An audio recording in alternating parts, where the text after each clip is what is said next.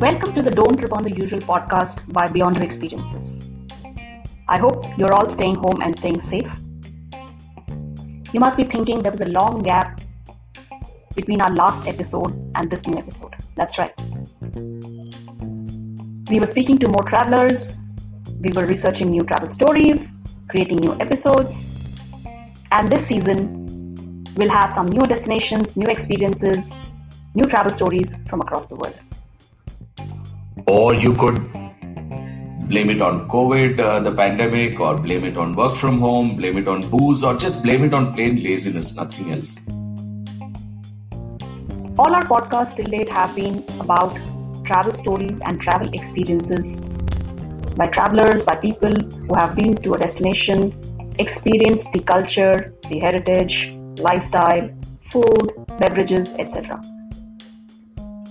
Today's episode is going to be slightly different.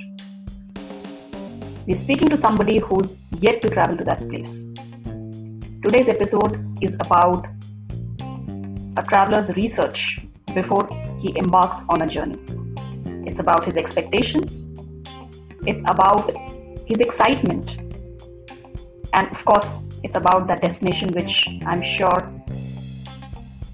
is in the bucket list for a lot of people in this world. I have Anand with me today, who I'm told is traveling to Antarctica. So let's talk to him. Hi Anand. Hi Rashmi. So I'm told you are traveling to Antarctica next year. So let me ask you the most basic question. Why Antarctica? I know you are a person who loves traveling and you've been to some 30-40 countries already. But this is like really far and usually meant for researchers, people from National Geography, etc. I've always thought about it as a forbidden land. Very far away, a cut-off territory. So why suddenly Antarctica? It's been a year since, actually more than a year, since I've traveled out of Bangalore. And it's getting on my nerves. I'm sure it's getting on most of your nerves, especially those of you who are nomadic at heart. So I have decided to go and splurge and go on a trip in the March of 2022. I'm planning to go to Antarctica. Been a bucket list item for me for a very long time. I've been postponing it for reasons of finances, for reasons of time, for reasons of, again, plain laziness. But then this time I've decided to go for it. So I booked myself on it. March 2022, I'm off to Antarctica, the southernmost continent. Yeah, Rashmi, it is a forbidding kind of place. The weather is not great. It's not very hospitable. You don't have modern amenities and luxuries and all of that. But along with all that forbidding nature that is there, very paradoxically, it's also very inviting. This is the last place on the planet that was discovered, and that too by chance. So apparently a Russian expedition saw the Fimbul ice shelf, sometime in the early 1800s. And after that, they came back and said, we've seen this and all that. And after that, the first confirmed landing on the continent was by a Norwegian team in the late 1800s, somewhere around the 1890s. That's the beginning of Antarctica travel. Of course, once we discover a new place which has been untouched and all of that, so pristine, untouched environment, it screams out, that come and exploit me. That's what we do as human beings. We're great at exploiting pristine, untouched environment. Thankfully, this place is now governed by the Antarctic Treaty System that was signed by a few countries, and then there are a lot more countries have signed. Lots of countries, I think the majority of countries have signed this. So basically, it disallows all kinds of military action. It disallows mining, nuclear explosions, waste disposal, all kinds of things. And it just furthers research and protection of the ecology. So there are scientists who stay out there. There are country bases out there, and people are constantly researching on how Earth was at one point in time, before it was touched by greedy humans. Right? Of course, while that's a very good thing, it limits Antarctica travel by people like us, non-researchers, non-scientist travelers. That's a good thing. The place remains pristine still. Of course, that makes it very difficult to get to, and that is why it's forbidding. By the way, why is it called Antarctica? How did it get its name? Like I told you, it was discovered only in the early 1800s, but the name Antarctica comes from a Greek word, and very, very creative it is. The Greek word means opposite of the North Pole, that's the South Pole, right? So people like Aristotle, Marinus of Tyre, Hyginus, Apuleius, all of them have written about it from ancient times. But I don't know if they've actually visited the place or they've just assumed that if there's a North Pole, there has to be a South Pole. The essential bipolar nature of creation. And Antarctica is the home of the geographic South Pole. Okay, usually it is. So the Earth wobbles, as you know, in the orbit, and that makes it shift a bit at times. But typically it's around Antarctica that the South Pole resides. That's the name. And there are various stories of the origin. This is the one that I like the best, yeah. Opposite of the North Pole. It gives it a certain character, doesn't it? Interesting. I never thought it was a Greek word, by the way. I have read a little about this place, of course, courtesy my geography books and some amount of books that I've read. So I believe the topography is really, really very diverse. Tell us something about the place. So yeah, Antarctica is a study in diversity and contrast, let's say. Forbidding, like you said, inaccessible, as strange as it gets, but deeply mysterious and therefore deeply fascinating. You know, the climates and the topography, it's the windiest place on Earth. And has the biggest mass of ice in the world. Still has the driest place on Earth, the dry valleys. It also has the largest ice shelf ever discovered, the Ross ice shelf, by the way. And Antarctica, contrary to what most people think, is not just ice. The Gumbutsev Mountains, I hope I'm pronouncing it right, the Gumbutsev Mountains are one of the world's biggest mountain ranges, 1200 kilometers long. Yeah? You can't compare the height of the peaks with Mount Everest, but one of them is about 1/3 the size of the Everest. Think of it. Imagine a freshwater lake buried under 4 kilometers of frozen water. 4 kilometers.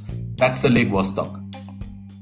There's another lake called the Deep Lake. Very creative name again. The Deep Lake. It's so salty it cannot freeze. Even at minus 15 degrees Celsius, it doesn't freeze. They've got a canyon there. It can rival the Grand Canyon of the US. The southernmost active volcano along with this, Mount Erebus. It's an active volcano. Think of it, ice, fresh water, salt water, 4 kilometers of frozen water at some places on that lake. And along with it, there's one volcano. Think of diversity, man. But it also, you know, while you might call it forbidding, it also is, and it is a forbidding place. It's a devourer of life and all of that. But remember, this is also a maintainer of life on Earth. You know, it's the home of the circumpolar current. The circumpolar current is the largest wind-powered current of the world. It's a nurturer, they say, of marine life. It goes clockwise around Antarctica, and this is what moves all the ocean currents around the world. Currents, as you know, are the means to move essential heat, nutrients, salt, etc. across the planet, right? It is required for marine life on this planet. And lots of us humans are dependent on marine life. How about day and night? After all, it's a polar region. Yeah, good question. So for us, the biggest contrast here is day and night, right? Now imagine 6 months of day, 6 months of night. That's Antarctica.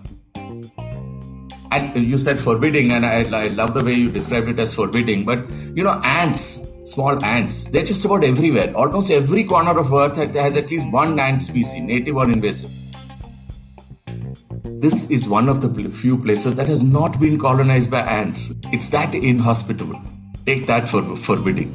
And in this stark, forbidding, exciting land, only 10 people have been born. The first of them was a chap called Emile Marco Palma.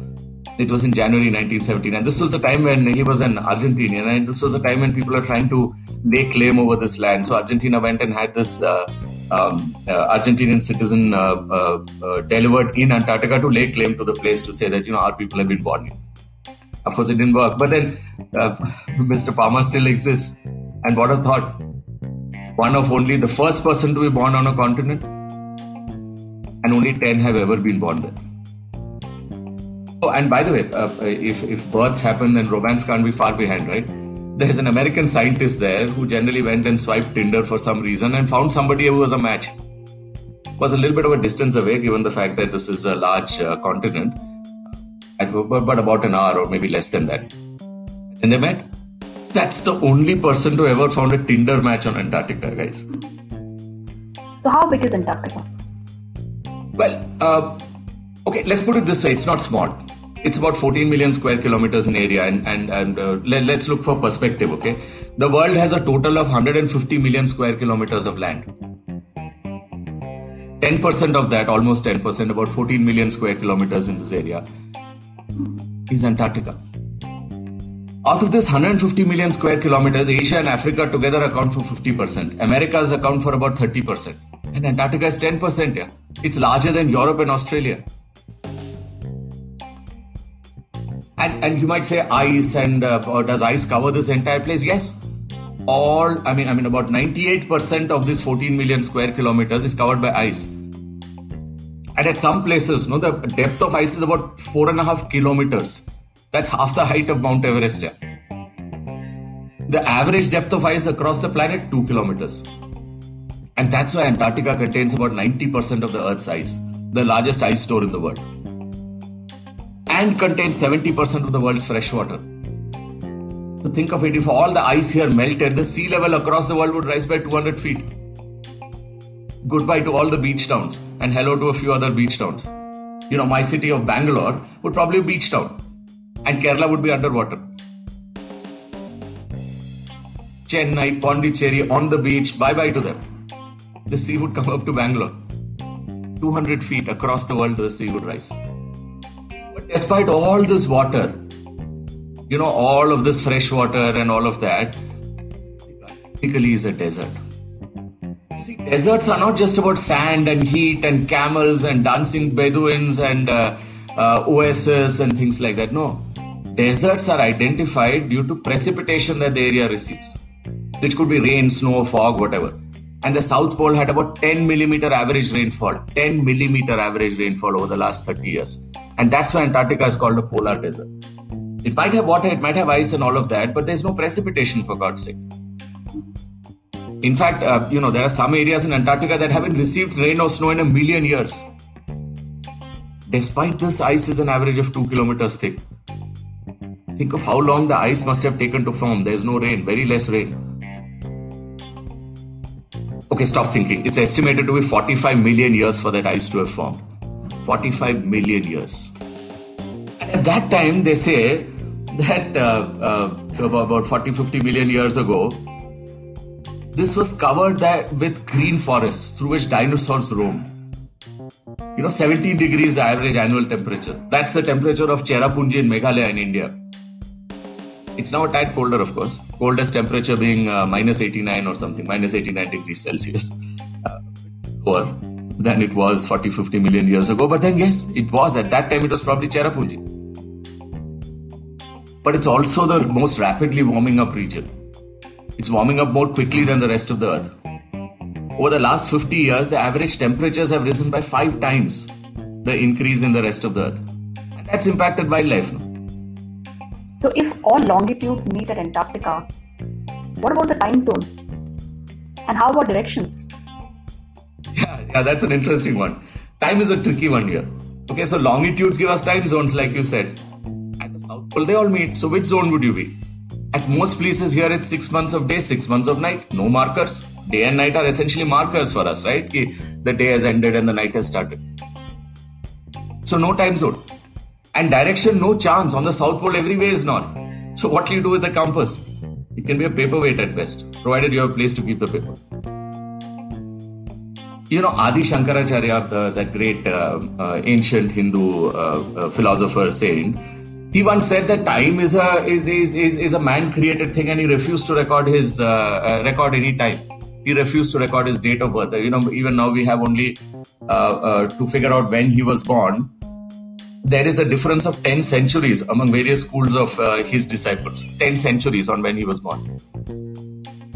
In terms of estimation of which century he was born.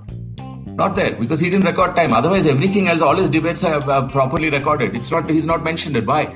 Because he believed very clearly that time didn't matter. It was a man-made thing, and he only recorded the constellations at the time that he was born, etc. And that exact set of planetary positions, so to say, had 10 centuries between them. So you don't know when he was born, which century he was born. The man didn't believe in the concept of time. There are other people like that. So you have Einstein, you have Stephen Hawking. All of these guys believe that there is a space-time continuum and a unified force and so on and so forth. This is a place that, don't you think Einstein, Stephen Hawking, Adi Shankaracharya, all of them would have thrived in and happily kind of hung around with each other and talked about the fact that there's no time. Right? There's no time, no direction. It's just a speck on the space-time continuum. There are lots of scientists working here from various countries. So tell me, how would you manage your time when you go there? Yes, that's right. There are a few scientists working here. Various countries have their own bases out here. Just for discipline, when they're here, they typically follow the time zone of their native country. Of course, when I go there I'm going to go from Argentina. So apparently everyone just sticks to Argentina time. So that there's some kind of discipline in this whole thing. What else is there in Antarctica for travelers? Oh, there's lots here. So this is, all that ice, as I said, and volcanoes. Diversity. This is the land of diversity. Of the many volcanoes, 2 are still active. Yeah, so what happens is sometimes the gases seep out, they freeze and form statues around the vents. Very creepy in my opinion. By the way, the last eruption that happened on the volcano on Deception Island was in 1969. And in all of this white, right? Sometimes there are traces of red on one particular place. So the Taylor Glacier, sometime in the beginning of the 1900s, so 1910, 1911, that kind of time frame, they noticed that this large glacier called the Taylor Glacier was getting stained red. And nobody knew why. It's only very recently that the mystery was solved. They figured out that there was water flowing inside the glacier and it was coming from a lake that had a high content of salt and iron. So the iron rusted. As soon as it came out, iron rusted in the presence of oxygen, and therefore the red color. So again, with this burst of creativity, it was named the Blood Falls. Very, very Lady Macbeth kind of name, don't you think? And then there's something called diamond dust out there. So what happens is there's humid air near the earth, right? And these precipitate out in the colder air above. So then there are lots of tiny ice crystals that are hanging around, and they sparkle like diamonds when the sun is out. Just kind of let your imagination run, and suddenly you will see a million, floating diamonds all around. That's called diamond dust. There are lots of other optical phenomena like this, but if the Beatles had done some Antarctica travel, they would have noticed that Lucy in the Sky with Diamonds, which was probably about some other substance that shall not be named, could have been about this. That's what's called diamond dust. What about wildlife, plants? So there will be no humans here in Antarctica, okay? So there's no cultural history in the region. If you go towards the North Pole, there have been the Sami and those tribes that were there, etc. So there's some cultural history there. And the entire Lapland was a lot of history that came in and a lot of culture that came in because of the Sami and the reindeer herding and all of that. And then that slowly got, they slowly got into the mainstream. Though still there are some pockets that remain. I remember in a place called Jukkasjärvi in Swedish Lapland, I'd seen these Sami settlements and a church that was formed somewhere, bridging the gap between the Samis and the settlers, the European settlers who came there. None of that happened here. No human conflict here because there are no humans. No cultural history. It's the only continent on the planet without ants, reptiles, and snakes. But there's lots of animal life. It's a pleasure dome for wildlife enthusiasts, so to say.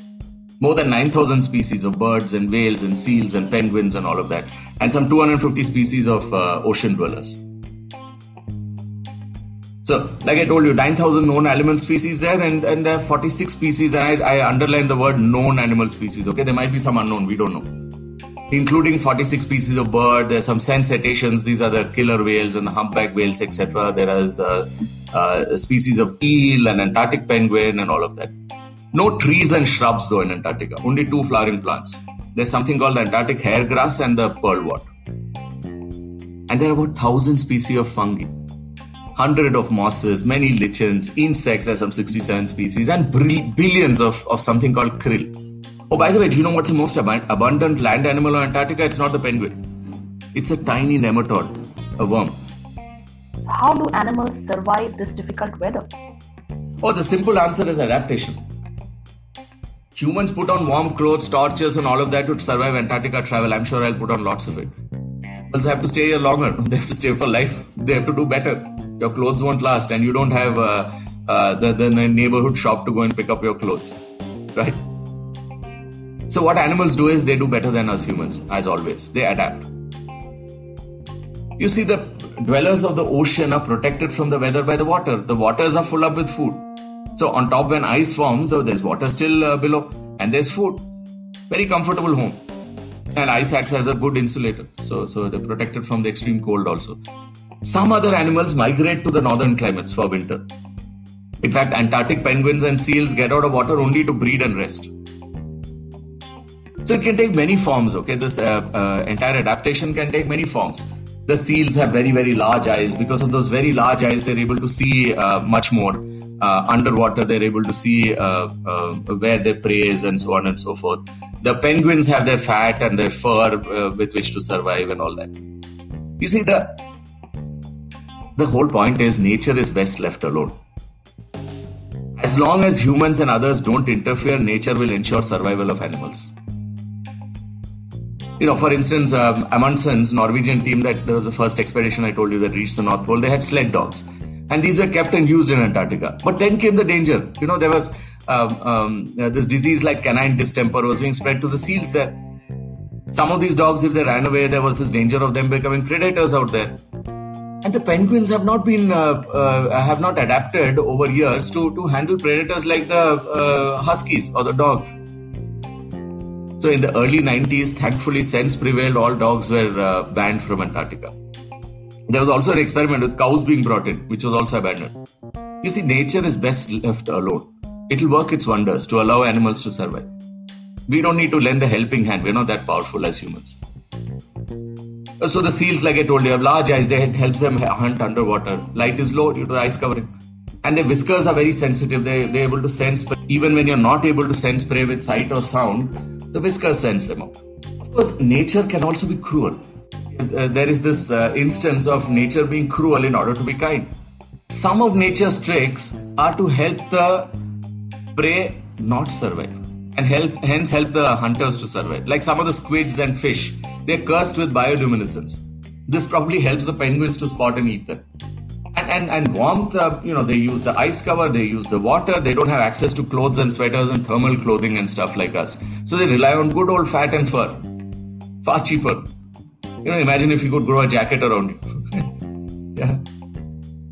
So penguins and seals, they keep warm with layers of fat. And fur seals have some of the warmest fur around, made of 2 layers. So there's a coarse guard hair, that's the outer layer, it's longer, it's dense, it insulates the under fur. Okay, and the under fur itself is very dense and insulating, protected by the guard hairs. Ingenious. So like the fur seals, penguins also have layers of feathers in addition to the fat. And the emperor penguins use old operation management theory and math to keep warm. They form huddles in order to have maximum warmth at the center of the huddle and take turns to brave the cold. They move along the spiral accurately. Very mathematical kind of precision. So for equal amounts of time, every single penguin is exposed to the cold wind outside by being the outer layer. And then the spiral keeps moving, so they keep coming inwards. And right at the center, it's as warm as an oven probably. And then you keep moving outwards again. So it's a constantly moving spiral that helps them keep warm. Think of the math involved. Think of the operations management involved. Right? So that's how they adapt. So of the 18 species, penguin species in the world, 8 of them are in Antarctica. Now, they can be awkward, ungainly beings. But then that awkwardness and that ungainliness itself makes them so cute. Of course, that's subjective. But what's not subjective is that they're fabulous swimmers. They use their flippers like wings, their tail and feet as steering rods, and they feed in the ocean. They come on land to breed and rest. Good life. Much like you're living in a beach through your life. With a buffet system of food that's set up, free food. Well, they'll miss the beer, but that's fine. And they have an annual change of wardrobe. They shed all their feathers once a year. And with all this comes their math wizardness. Their huddles to stay warm while on land and all that, right? I saw a high school math teacher, Mr. Martin, who used to say math plus instinct is equal to success. Didn't work for too many people in my class, but it seems to work for the penguins, I guess. Don't you think? I like this formula. Math plus instinct is equal to success or is equal to survival. Very interesting. Makes sense to me. So what are the different species of penguins that you are expecting to see in Antarctica? So the most interesting one, or the largest penguin species on Earth, is a species called the emperor penguins. They're not huge. They can grow up to 4 feet in height and about 40 kg in weight. And they live for about 15-20 years, and they are the southernmost living penguins. Okay, when other penguins head north in winter, these guys head south to breed. Those math skills, that famed math skills is what I told you, those huddles. That's how they handle the cold. They form huddles so precisely at the center of the huddle. I told you it's as warm as an oven. It can have temperatures of 37 degrees Celsius, even when air temperatures are much below freezing outside. And they keep moving. So that would probably be my high school math teacher, Mr. Martin's favorite kind of animal. Math plus instinct is equal to survival. These guys, emperor penguins, are also super divers. They can dive deeper than any other bird. They can stay underwater. They can go deep underwater to feed fish, squid, krill, all of them they eat. But they can't fly. They're still birds. However, they can dive deep. So when they come up, there's a very interesting thing they do. They go deep down, they dive deep down, and then they fill their feathers with bubbles. And they use these to launch their leap onto ice. So they've managed to jump up to some 3 meters with this. And there's a 40-kilo being, remember. Then there are the Adelie penguins of Antarctica, smallest of the penguins here. They go up to 2 feet in height, they're about 6 kg in weight and all that. Killer sharp looks, man. Black and white ring around their eyes and all that. I'm waiting to see these chaps. All along the coast, they have colonies and they make nests with small pebbles. And these pebbles, by the way, are also part of a coating ritual, okay? Much like diamonds and other rocks. You hear of all these people saying that, oh, I got a rock for my engagement or marriage or anniversary or something among humans. And these guys, unlike humans, stealing of pebbles to gift is an accepted practice among these penguins, the Adelies. Think of it, you go and steal someone else's diamond ring and go gift it to somebody else and say, hey, this is a gift for you. Would be very culturally accepted, I can assure you. They are also fish eaters, squid eaters, krill, that's how they do it. Then there are the Gentoo penguins.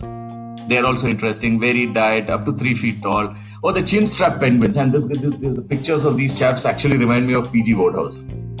Woodhousean tales of Bertie Wooster and all that. These guys from college, they go and flick policemen helmets, etc., right? These chin-strap penguins are called chin-strap penguins because they look like, the way their coloring looks like they've got a helmet on their head and a chin strap. That's how it looks exactly. And they're gymnasts. They build nests in places others cannot access. Okay, very hazardous access routes, and therefore they're more or less safe from predators. These guys are travelers. They're people who should be traveling with Beyond Earth, or they would have if they had money. They've been spotted as far north as New Zealand. Think of it. And then you have the king penguins of Antarctica. These are the second largest species of penguin. They reach about 3.5 feet in height, about 18 kg of weight, etc.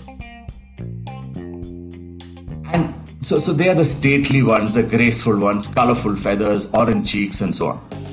They live in the northern islands of Antarctica. Warmer climes is what they prefer. Okay, so large colonies in South Georgia. These guys are loud trumpeters. So think of the scene. Okay, 3 lakh or so loud trumpeting penguins. I mean, the reason for the noise is because each penguin has a unique call. The partners find each other in the crowd by listening out for their mates' calls among all the other calls. So are there penguins also in the Arctic Circle, Arctic region, Norway, etc.? Because I don't remember seeing any penguins there. Good question. So penguins love ice. Ice is there in the Arctic region. Why then are they not there in the Arctic region? Why only in Antarctica? The reason is because they're long distance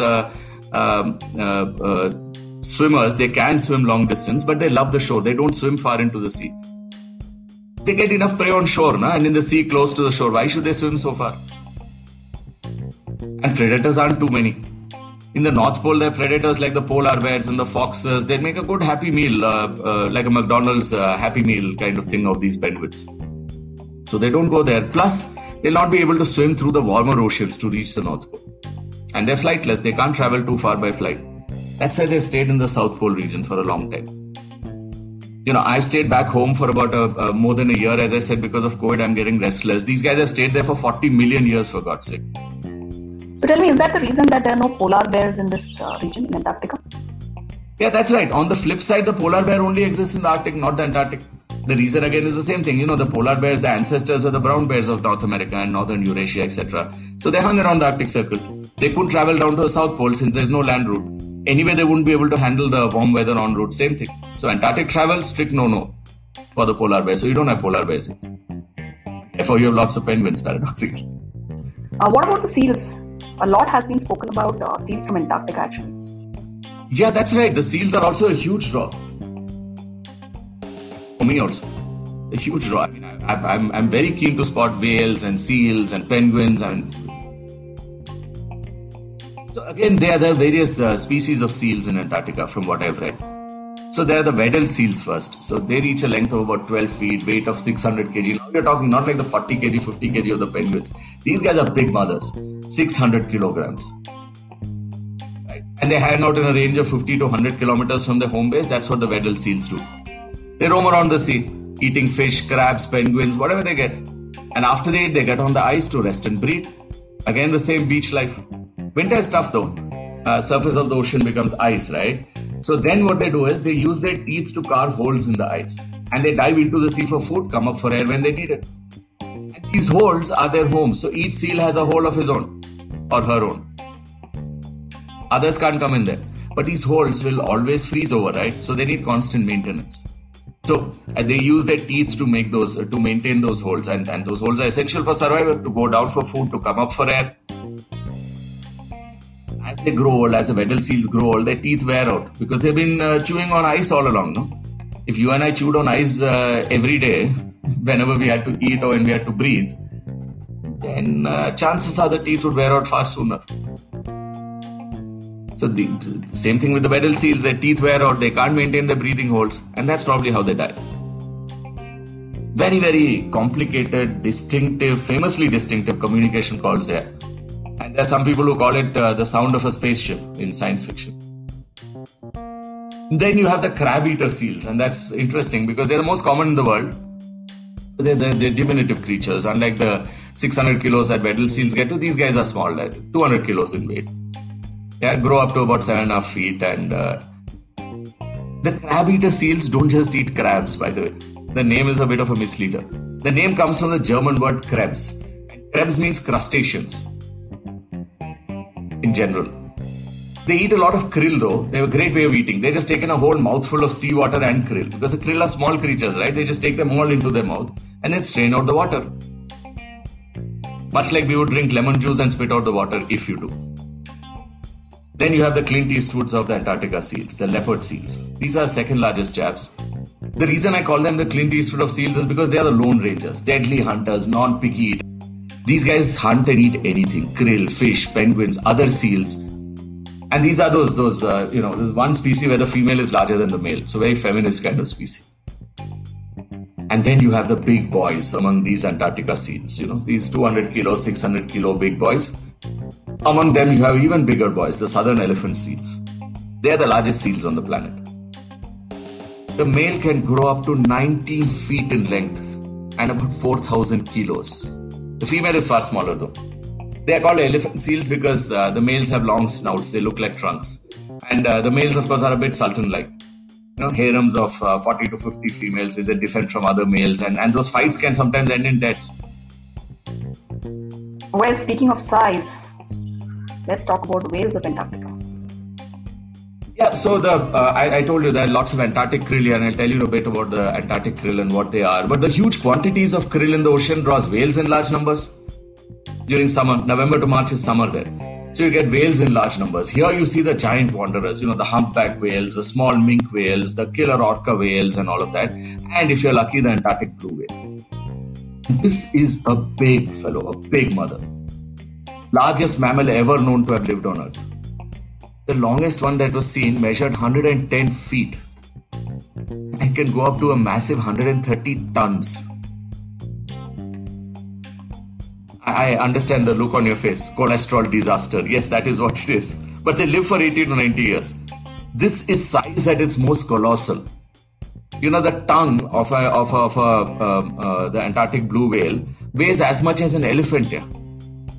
And they have a heartbeat because of the size. Of course, the heart has to power this entire size. That heartbeat can be heard from 5 kilometers away.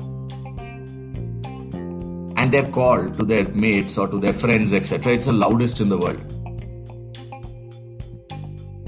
Only other whales can hear it, but other whales can hear their call from about 1,600 kilometers away. No wonder they didn't have mobile phones. The whales didn't invent the mobile phones. They don't need the damn thing. 1,600 kilometers away, you can just shout out and say, hey, how are you doing, kind of thing. Right? And with all this weight, 130 tons and 110 feet in length, etc., they only eat krill. But they eat large quantities of it. 4 tons of it every day. What is this krill? You have mentioned it a number of times in the last couple of minutes. Yeah, okay. Krill is a bit of it sustains life on this entire region, okay. Huge animals like the blue whales and all of them depend on the seals and the penguins, and everyone depends on the krill for food. Very important being of the Antarctic ecosystem. But very anticlimactically, it's tiny. They keep the mighty, blue whale alive, the penguins, they run the ecosystem, etc. But they're very small. They reach an average length of 2.5 inches and a weight of 2 grams. They're found across the Southern Ocean. They eat phytoplankton and all that. But these guys are designed by nature to be the food source for the region. That's all. They are the food source for the region. There's nothing else. So during the night, they rise to the surface of the water, and therefore they provide food for the predators. During the day, they sink deep. The seals, penguins, whales, all of them rely on them as their main food. But I asked this question in the beginning also. Let me ask you again, what's your motivation? I know we are all craving for travel. We've been waiting for vaccinations to get over and international airlines to open up. But is it a sudden decision, or is there in your mind all the time?